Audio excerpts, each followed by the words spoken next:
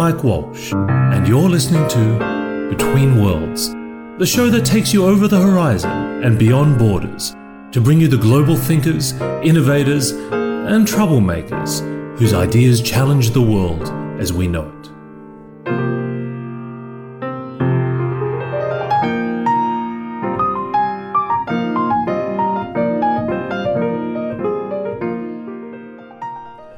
My guest today in Hong Kong is Roy Horan. He is an author, a thinker, an innovator. His company he founded is Innovea.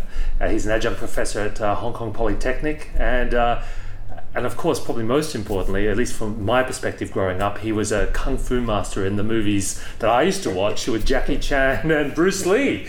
You know, Roy, that's the real reason I brought you here. Is that now you're telling my age. No,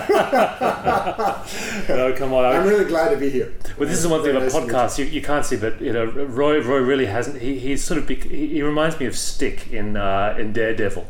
Oh, okay.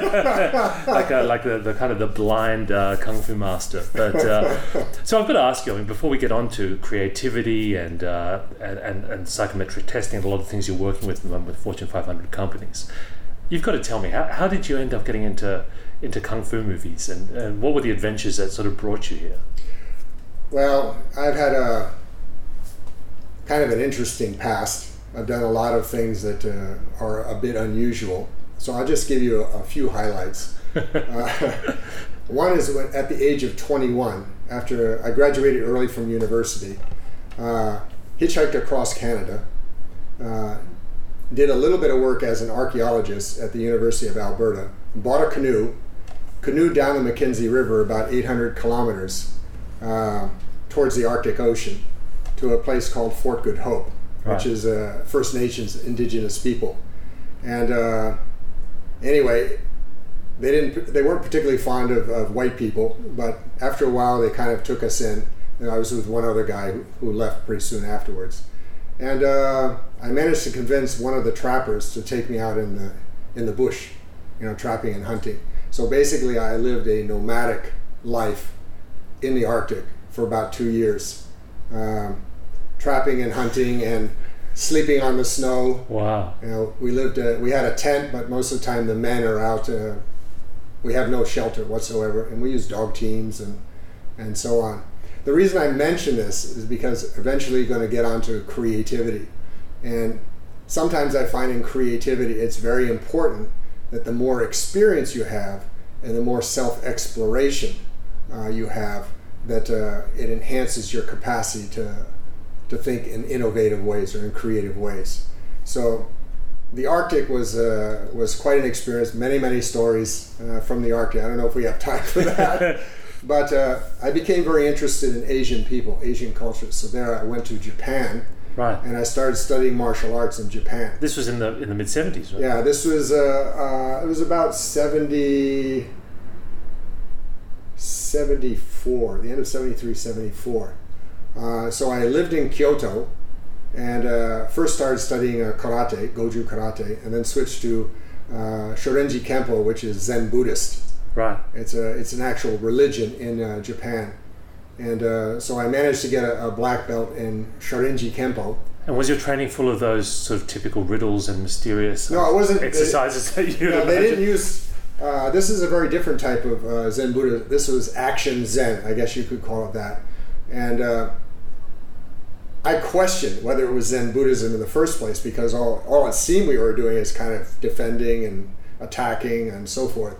But I found over a period of time that there was a radical change in my perspective because of the way that the martial art was approached.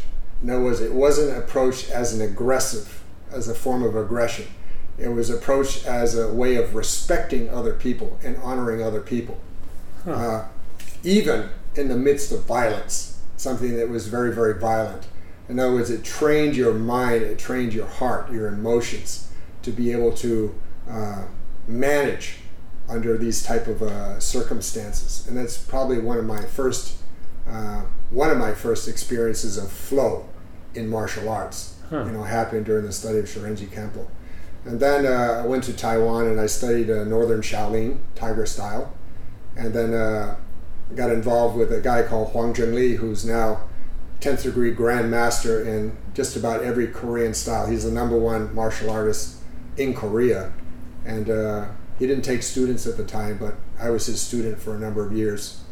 He had a very unique style. And he was a movie actor. He was playing a bad guy, so that's how I got, more or less, one of the ways I got into films as a bad guy. And then picked up Wing Chun with the guy who actually taught Bruce Lee, called Wang Shunleung. So I've had some really, really great teachers, and I studied martial arts for about 25 years. Well, what was it like on set in those days when they were making these, these sort of kung fu epics? Well, what was it like on set? It's not like sets nowadays. You had one camera, and the action choreographers, Chinese action choreographers, try to focus on form. Now, unlike in the West, when you do an action sequence, you want power, you want a feeling, and so forth. And they fix it in CG. Yeah, and they fix it in CG, but the Chinese really like to focus on form. So you've got one camera, you have to act to the camera, and be in control. You have to get the right angles and all that sort of thing, and also act at the same time, look like you're angry or whatever it is. And the safety measures weren't very high. So when I fought Jackie Chan in Snake and Eagle Shadow, the first shot, I ended up with a dislocated left shoulder. So if you look at that action sequence, you see I don't use my left arm. I ended up using a sword through most of it. So I acted for 2.5 days with a shoulder that was kind of pulled into joint, pulled out of joint, almost every couple of takes. So safety measures were a bit rough. It was a lot tougher than it is today, to do films in those days. But enjoyable, a very, very good experience. I guess that experience with martial arts probably led you into meditation and mindfulness, which is a big part of what you now look at, not only in your sort of work and research, but its connection to creativity, productivity, innovation. Well, as I mentioned, there was one experience I had in Shorenji Kempo when I was going for my black belt. They had a procedure where new black belts had to first fight first degree black belts. If they lost, that was the end of it. And if they could beat the first degrees, then they had to go to the second degrees. Then they had to go to the third degrees. Then they had to go to the fourth degree. And then they had to go to the fifth degree. Most people never get past the second degree. Somehow I got into a state of flow. And in this state of flow, it was very unusual. It was almost like I knew what the other person was going to do before they even did it. This is like a Matrix moment, right? Yeah, it was like a Matrix moment, and I wasn't tired. I didn't get tired. And it was so easy, so easeful, that I went through all the first degrees, the second degrees, the third degrees, the fourth degrees, and there were 2 fifth degrees left before the master, who's 6th degree. The first 5th degree, by that time, Japanese don't like this loss of faith, so he was out to kill me pretty much. Anyway, and I've been fighting for a while, but I managed him, and then finally the second 5th degree realized that I was cornered in one way, and he didn't want to pursue it, so we just kind of played with each other. But it was interesting for me to be in that state at very, very high speed, doing things at high speed. Well, what does it mean for you? People talk about flow a lot, and I feel like it's one of those concepts which has almost been diluted through overuse. What did you experience then, and what is sort of the universal state of flow that people try to get into in so many different activities? Well, there's been some work on that. A psychologist by the name of Csikszentmihalyi was the guy who wrote the book on flow. Yes, yeah. He started, and he said that there are certain characteristics in flow, like time warp, a sense of joy, kind of a calmness, spontaneity, and so forth. But actually, there's been more work on flow in terms of people involved in extreme sports. In extreme sports, people like, for instance, that surf, really, really big surf. I forgot the name of this one particular surf, but these like 50-foot waves, right? Yeah, huge, with a few feet below the surface coral reef. So if you wipe out, that's the end of the story. And there was one guy that was caught up in one of these very, very large waves, and he was being sucked up into the wave, and of course it would crash down upon him. And spontaneously he did something that no one's ever done before, a very creative move. He actually extricated himself from the wave, dropped straight vertical 15 feet onto a lower portion of the wave, caught it, and continued. So how do you do something like that? To come up with something that no one's ever done before, you just feel it. Another guy in South America in Patagonia was climbing a rock face that no one had ever been able to climb, even with ropes. And he did it free climb. And he had no idea of what the route was or something, and he intuitively took a creative approach to climbing, and he made the right moves all the way to the top. Do you think this is really just a case of, in these moments of extreme stress and pressure, that the conscious part of your brain, which is interpreting all the time, is just taken off the hook, and it's the pure sensing part of... And that's what happens in creativity. Right. In creativity, there's two aspects of creativity. There's the convergent thinking, which is analysis, evaluation, and then there's the divergent aspect of creativity. In the divergent aspect of creativity, that's when the frontal cortex of the brain goes offline. Right. And people who are creative know how to do that automatically, to switch back and forth. Well, what's working there? Not the amygdala, surely. Well, the amygdala is emotion, yeah. Particularly fear. Obviously, for people that are in a creative moment, fear is not there. No. And these people that are doing extreme sports, they can't. The minute they're in a state of fear, that's it. So it's another part of the brain, which is... It's game over. So it's the parietal cortex. The parietal cortex, which is the association cortex of the brain. You make different types of associations. Yeah. It's the temporal lobes, which is your memory area. And it's how all of this information combines together to create... Actually, technically, there's some other things that go on. But to get back to flow, I look at flow as three things that are very, very important to flow. One is reward. So you're getting a reward. The reward is joy. While you're in the creative process, whether you're a painter or something, you're actually enjoying the creative process. It can be challenging, but there's an inner joy, an inner motivation. The second thing is awareness. Is as you get into flow, your awareness expands. Your sense of self expands. So you can almost empathize with whatever the problem is, or whatever you're facing. So you have a connection. And the third part is absorption, and that's where meditation comes in. Is when you get very, very deeply absorbed in whatever that problem or that particular issue or whatever you're facing. So when those three things are working together and they integrate, then you're in a state of flow. And most of the time, our awareness may be limited to the type of programming that we have, our habits, and we're not able to expand our sense of self beyond that. Our attention, where a lot of times people get very, very easily distracted, and they're not able to focus or absorb the mind in something for very, very long. And then the reward system, if the reward system is too narrow, in other words, like addiction, for instance, somebody who drinks alcohol and gets addicted to alcohol, what happens in the brain is the reward system narrows down on that particular stimulus, and it's reinforced again and again. You need more alcohol to get the same high, and so forth. That compromises flow. But when your reward system expands so that everything becomes a reward, all the five senses operating, you're in a reward state, then it's distributed. Reward is distributed. So in the flow state, that's why people in the flow state can experience so many, many different things through their senses. It's why artists, look at the world and the world looks so beautiful. It's because their reward system has altered. in the brain. So those three things come together, in my opinion.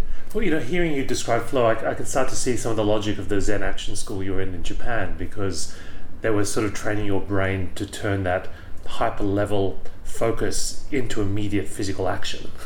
Yeah. Which I guess is how you sort of weaponize flow, right? Yeah. No, I mean, flow can... So, but what did they teach? Given that in your entrance exam you had to beat all these guys, did you spend the next 20 years of your life trying to get back to that same state? No. But What did they teach you after that? No, I continue to learn. With martial arts basically you get to a point where you're not following forms anymore. In other words, it becomes very, very spontaneous. You don't go into a situation and say, well, I'm going to do this. In other words, whatever happens, the response is automatic. You don't even think about it. And usually in a real fight, it's probably less than 3 seconds. A real fight only lasts about 3 seconds. Anything that goes beyond 3 seconds is not... You're just playing with each other. It's it's in a ring putting on a show or whatever. Particularly because in real martial arts, you're not using gloves or any protective gear, and there are no rules in martial arts. So that's why things... These characteristics that you describe around flow that allow humans to achieve incredible performance and acts of creativity, they're also, strangely, when you describe it, sound a lot like these new fields of machine learning, where computers are learning to almost expand their consciousness, see a problem, and without really understanding the rules, find a solution to it, whether it's driving a car or recognizing a picture among millions. Mm-hmm. So when I look at that evolutionary tract, what are the things that you think humans are going to be able to remain better at in terms of creativity and what they can do versus the machine evolution? Well, that's a good question. Actually, there are a number of projects worldwide. I think the United States government has one going where they're trying to actually map the brain. And the purpose of mapping the brain is to develop neurons, to develop artificial neurons that can actually do a lot of things that human beings can do. This is the Digital Brain Project, yeah. So I don't believe that this is going to succeed. The reason I don't feel that it's going to succeed is because even if these artificial neurons can do many, many different things, and you're going to need enough computers to fill an entire city block. Yeah. Just to map the brain. You don't think it's a hardware issue? No, it's not a hardware issue. I believe that it's a consciousness issue. So consciousness is not a computing power problem. No, it's not a computing power problem. Computing power can create things. Will be able to create things by making different types of associations. That it'll be able to do. But if you want to call it really, really disruptive, transformative type of creativity, I don't believe that that's possible. And the reason I don't think it's possible is it goes back to our definition of self. In other words, normally when we think of self, we think of myself within this human body, right? We don't think of ourselves as an expanded form of self. Probably our expanded form of self would be our close friends, our family. We have a bit of a connection with them. But actually the sense of self goes far beyond that. It goes, into the community, it goes to the planet and so forth. It's extremely complex, all the connectivity that we have as a human being with everything around us on this planet. And the same thing applies to not only us as individuals, but also corporations. Corporations aren't aware or that keenly aware of just how connected they are.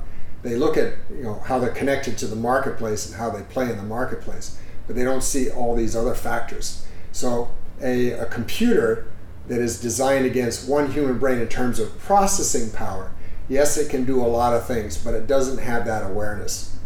How do you define awareness, though? Because a computer connected to the internet, connected to millions of sensors, has in some ways an awareness of a broader world, maybe not at the moment fully understanding the significance of those things. Okay. Now we're going to get abstract. Well, I just... Okay. Yeah. Yeah. All right. So this is my viewpoint. Yeah. Imagine that this universe is a block of marble, right? Within that block of marble, there are many, many different types of sculptures that could be made. Almost an infinite number of sculptures. It's an unrealized piece of potential. Yeah, it's an unrealized piece of potential. But that potential is there, you know? So if the universe has all of this potential, then why does it need to create? It doesn't need to create anything at all. So creativity is not part of that. Where does creativity come in? So let's imagine that within that block of marble, one of these potentials is a large mirror. So you have a large mirror that is a potential within there, and other potentials are reflected in that mirror. And then somehow a block of marble, in terms of deciding what the potential is, normally it's us, human beings, we look at a block of marble. But assume that this block of marble is conscious, is aware of all of its potential, right? So one potential is the mirror that is aware of other things reflected in the mirror. And let's say that mirror suddenly defines itself by what's reflected in it. And it says, oh, this is who I am. I'm what's reflected in me. So then what the mirror does is the mirror can start, in a way, making choices, making associations. But the minute the mirror has the thought, if you want to call it, that things are reflected in me, then you've set up a boundary condition. You set up a boundary condition within that block of marble. Once you set up one boundary condition, then you have an infinite number of boundary conditions, and boundaries constantly being developed all the time because you have infinite potential. So when you have all of these different boundary conditions, then you have creativity, because part of creativity is getting outside of boundaries, right? So human beings, we feel limited. We feel separated. We feel that we're the doers of everything. So all of these things create boundaries in us. So that's one part, but we want to get outside of those boundaries. So how do we get outside of those boundaries? Well, what does a human being want? Because you're talking about the future, there's one thing that human beings want. Every human being wants this, and will want this way far into the future. I'm terrified to speculate what that is. No, I actually heard it in a Queen concert. And in the song, in the lyrics, it said, I want everything, I want it all, and I want it now. Right? So what does it mean, I want it all and I want it now? Take it to the extreme. I want it all. I want to be omniscient. I want to know everything. I want to be omnipotent. I want to be all-powerful. It's the tree of knowledge, right? Right? I want to be omnipresent. I want to be everywhere. Within extreme power is the capacity to be extremely happy anytime I want, as long as I want. So human beings, we have this, and we're striving towards that. So on one side, we're striving towards that. We want it. On the other side, we're deathly afraid of it. Because boundaries are comfortable. And sometimes when we face things that have less boundaries, a lot of people get scared. But in fact, all human beings don't have boundaries at the deeper level. But we try to hold on to those. On one side, we try to hold on to those boundaries. On the other side, we want to get outside of them. So corporations want to have that structure. They want to have that structure. They want to have that control. But at the same time, they want to have an innovation department. Yeah, they want to have an innovation. They want to have an innovation department, right? So basically, if you look at corporations, look at Google, for instance. Google has omniscience, knowledge. Google search. You can go and get any type of knowledge that you need. If you look at omnipotence, you look at the computer, the laptop computer, the mobile device, all these applications that give us power to draw, to do art, science, legal things, whatever it is, that is also in that direction in terms of people's deeper needs. In terms of omnipresence, being everywhere, Facebook. Yeah. You've got friends, you're connected to people all over the planet. So what these companies are doing is they're looking at people's deeper needs. People's deeper needs, and by supplying those deeper needs, they're making a lot of money. Yeah. They're doing really well. But there's a problem with that.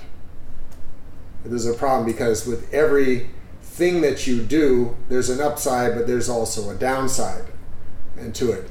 So in order to understand the downside and address in terms of innovation the downside, you have to look at the corporation not as a single entity.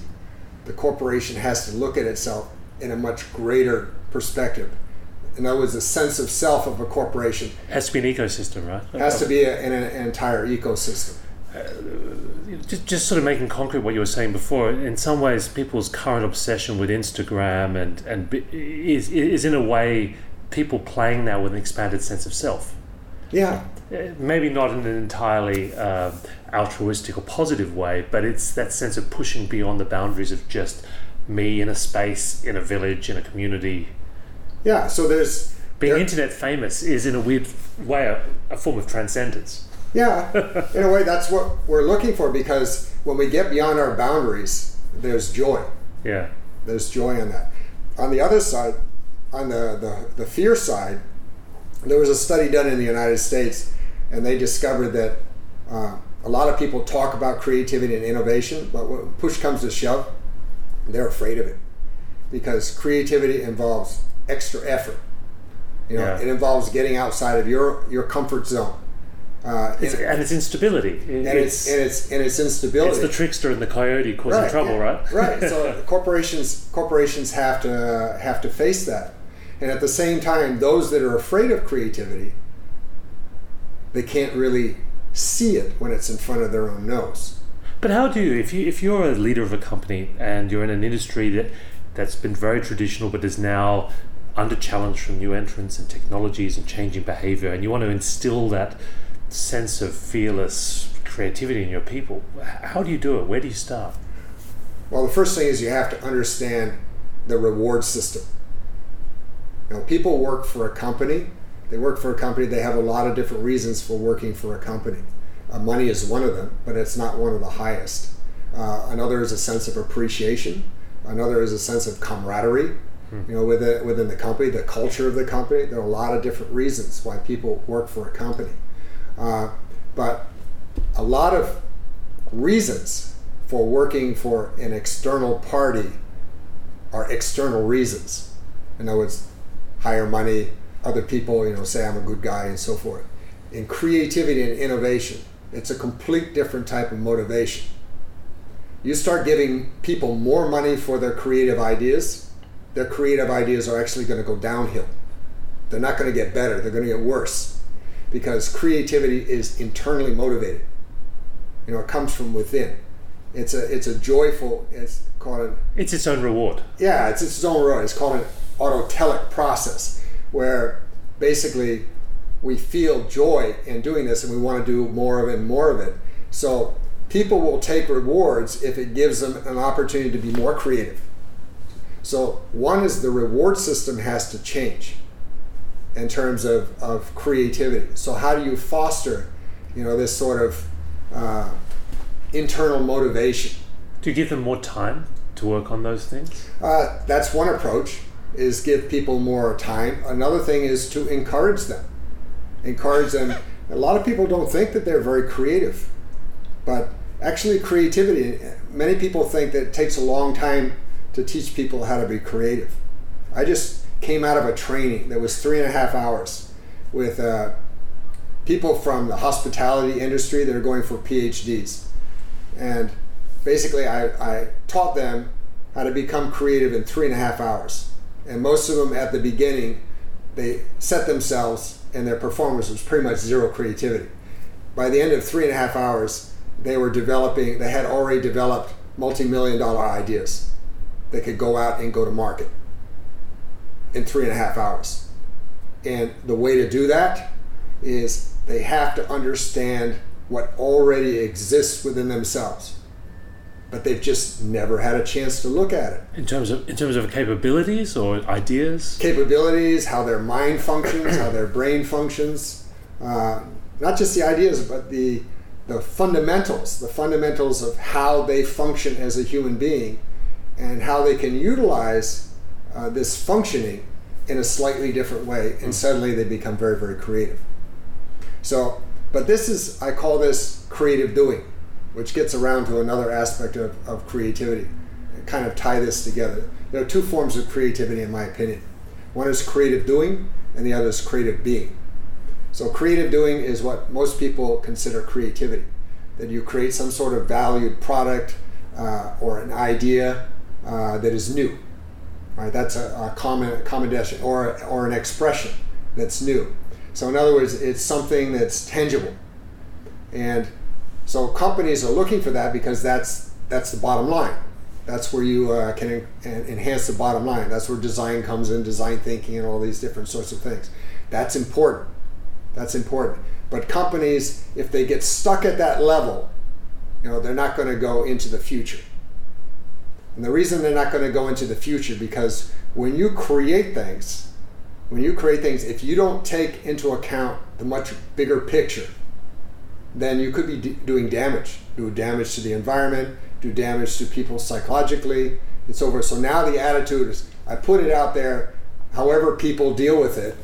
If it ends up destroying the human race, well, I didn't plan that in the beginning. How could I possibly foresee that? This is what happened. This is the creative being side. No, this is the creative doing side. Right.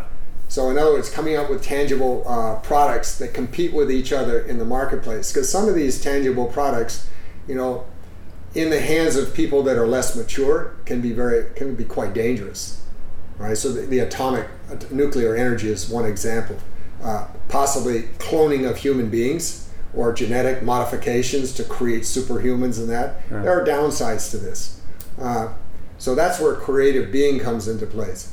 Creative being is the capacity in a very spontaneous way to be creative all the time. And to be creative all the time like that, once again, your sense of self has to expand. Your awareness has to expand. Your capacity to become more absorbed in what you're doing has to expand. You have to get more into the flow state. Your reward system has to modify. Because once you have that, you're no longer Mike. Mike is everything that Mike touches or comes in contact with. And you operate from that space in a creative way. So in the future, when people become, and everybody can do this, I can teach people how to do that. And so what happens is when people are into that space, one, their creative ideas are even better. They can come up with disruptive ideas, very disruptive ideas, quite quickly. But at the same time, I guess you'd say that there's a responsibility, because you wouldn't create something, that would hurt yourself. The minute the idea came out, you would be destroyed. Nobody wants to do that. Right. But if you create something, you're not destroyed, but somebody else is destroyed. Oh, well, all right, that's somebody else. That's not me. I survived this. But if that other person is you, then you're going to think twice. You're going to think twice before you do that. So that's kind of corporate social responsibility taken to another level in terms of creativity. Roy, it's been a great pleasure and honor having you on the show, sharing your ideas. Thank you very much. Thank you. This is a fun exercise.